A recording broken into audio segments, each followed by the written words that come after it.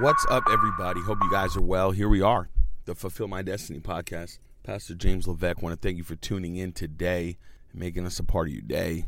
I want to talk about complacency.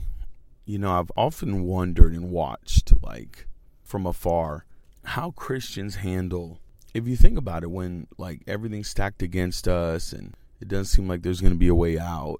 It feels like people thrive. The church in China, persecuted church, some of the most closed nations on earth now. Armenia. Yeah, most of the, closed nations on the planet are opening up. Has a lot to do with persecution and the church rising up.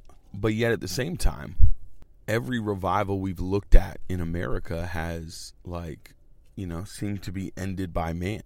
And I remember reading through the book of Acts. The book of Acts is incredible. The Holy Spirit's poured out. God's moving so powerfully.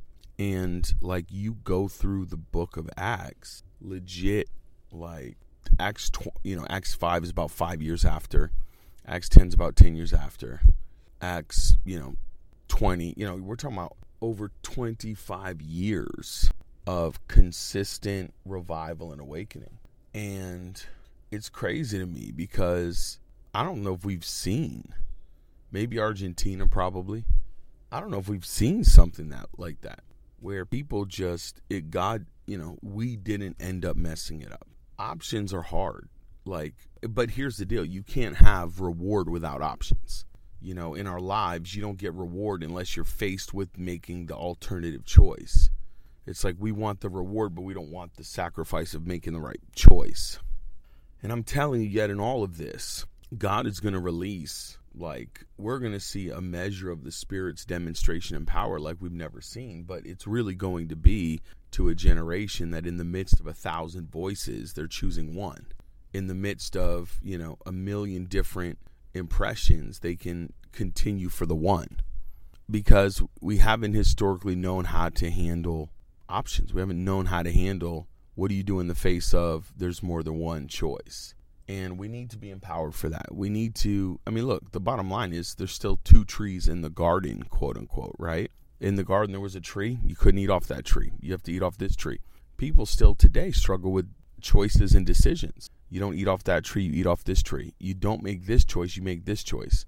Let's keep in perspective, this walk with God is a narrow road, right? The narrow road is really what we should have called this, narrow road. The narrow road is the way to life, right? But yet the Bible says few find it.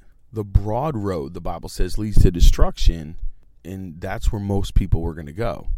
So if we know that's true, if we know it's a narrow road, we know it's a road that few people find. And I don't believe it's because, God doesn't want you to find it. I think here we are with options, and most people can't choose the right one. If that's the case, then why are people fighting so hard to keep the road broad? If we know it's a narrow road, then why are we trying to fit in with the broadness of everybody else? If we know it's a narrow road, then why do we fight so hard? Why do Christians fight so hard to keep the road open, right? I remember getting born again, and nobody had to sit down with me and say, hey, you shouldn't curse, you shouldn't, drink, you shouldn't do these things, you shouldn't do drugs, fornicate, whatever. When I got saved, I wanted to live clean. This is the natural response to flame. And then I remember it was a Wednesday night service. I must have just got saved. We're having a board or the church had some weird members meeting after the Wednesday service. I don't even know why I was in the room. And one of these elders that this is a dude, bro, tongue talker, hands up in worship, and really looked up to the guy. And he's sitting here confessing to the church that I don't even think he thought it was confessing. I think we were talking about the building fund. He's yeah, I've been going to the casino just hoping for something big or, and just getting some scratch offs. And I'm thinking, what, dude? This is a dude that literally had a problem with gambling. And I'm just saying, I was so young in faith. I remember going, oh my gosh, we really don't have that life here. You know what I'm saying? People just do whatever. Everyone's interpretation of holiness is different. That was a hard thing to understand. And I don't think he was free. Knowing his life, seeing him now, he definitely wasn't free. But it was a shocker to think that people would put their trust in anything but God. If you're believing for finances, for a building fund or whatever, you don't go to the casino. You don't go to scratch offs. You know what I mean? That's just crazy. But I was so young in the Lord, and it was like Santa's not real. It was a real rude awakening, because I thought, man, people don't really live this.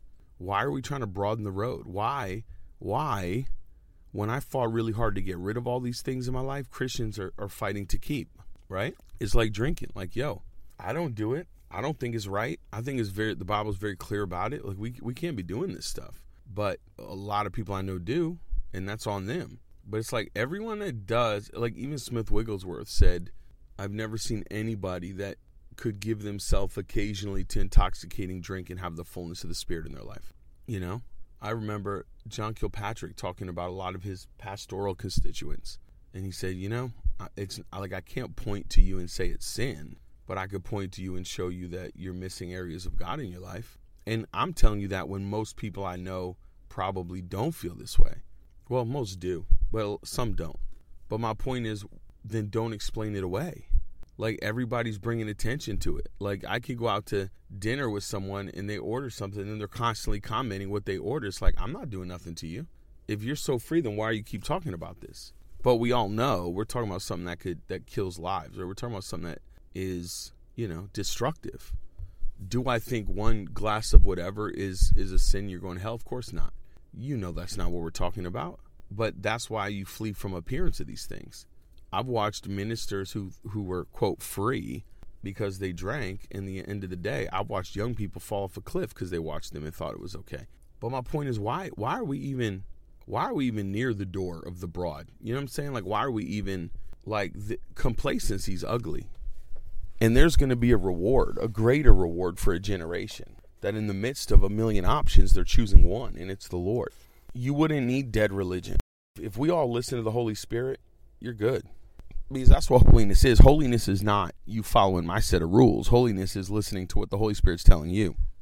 And for people, it could be different, right? You could have somebody in the old days that thought bowling was a sin, and you could be in a bowling league. I'm not knocking whatever you think you're supposed to do. I think it's dangerous when we start running around on I'm not talking about essentials and non-essentials. I'm talking about any other area. Let the Holy Spirit speak to you, but most people can't even do that. They don't let the Holy Spirit speak to them because they're so consumed with trying to get close to the broad. I don't want the broad. I want the narrow road. I want the road of holiness. I want the road of revelation and power. I want the road of breakthrough, signs and wonders. Like, that's the road I want to live on. And so when we make that decision that it's going to be a narrow road, I promise you everything in your life begins to change because of that road. All right, that's it for today. Sorry the episode was uploaded a little bit late. It's been a wild week, but we'll see you Friday. Be blessed.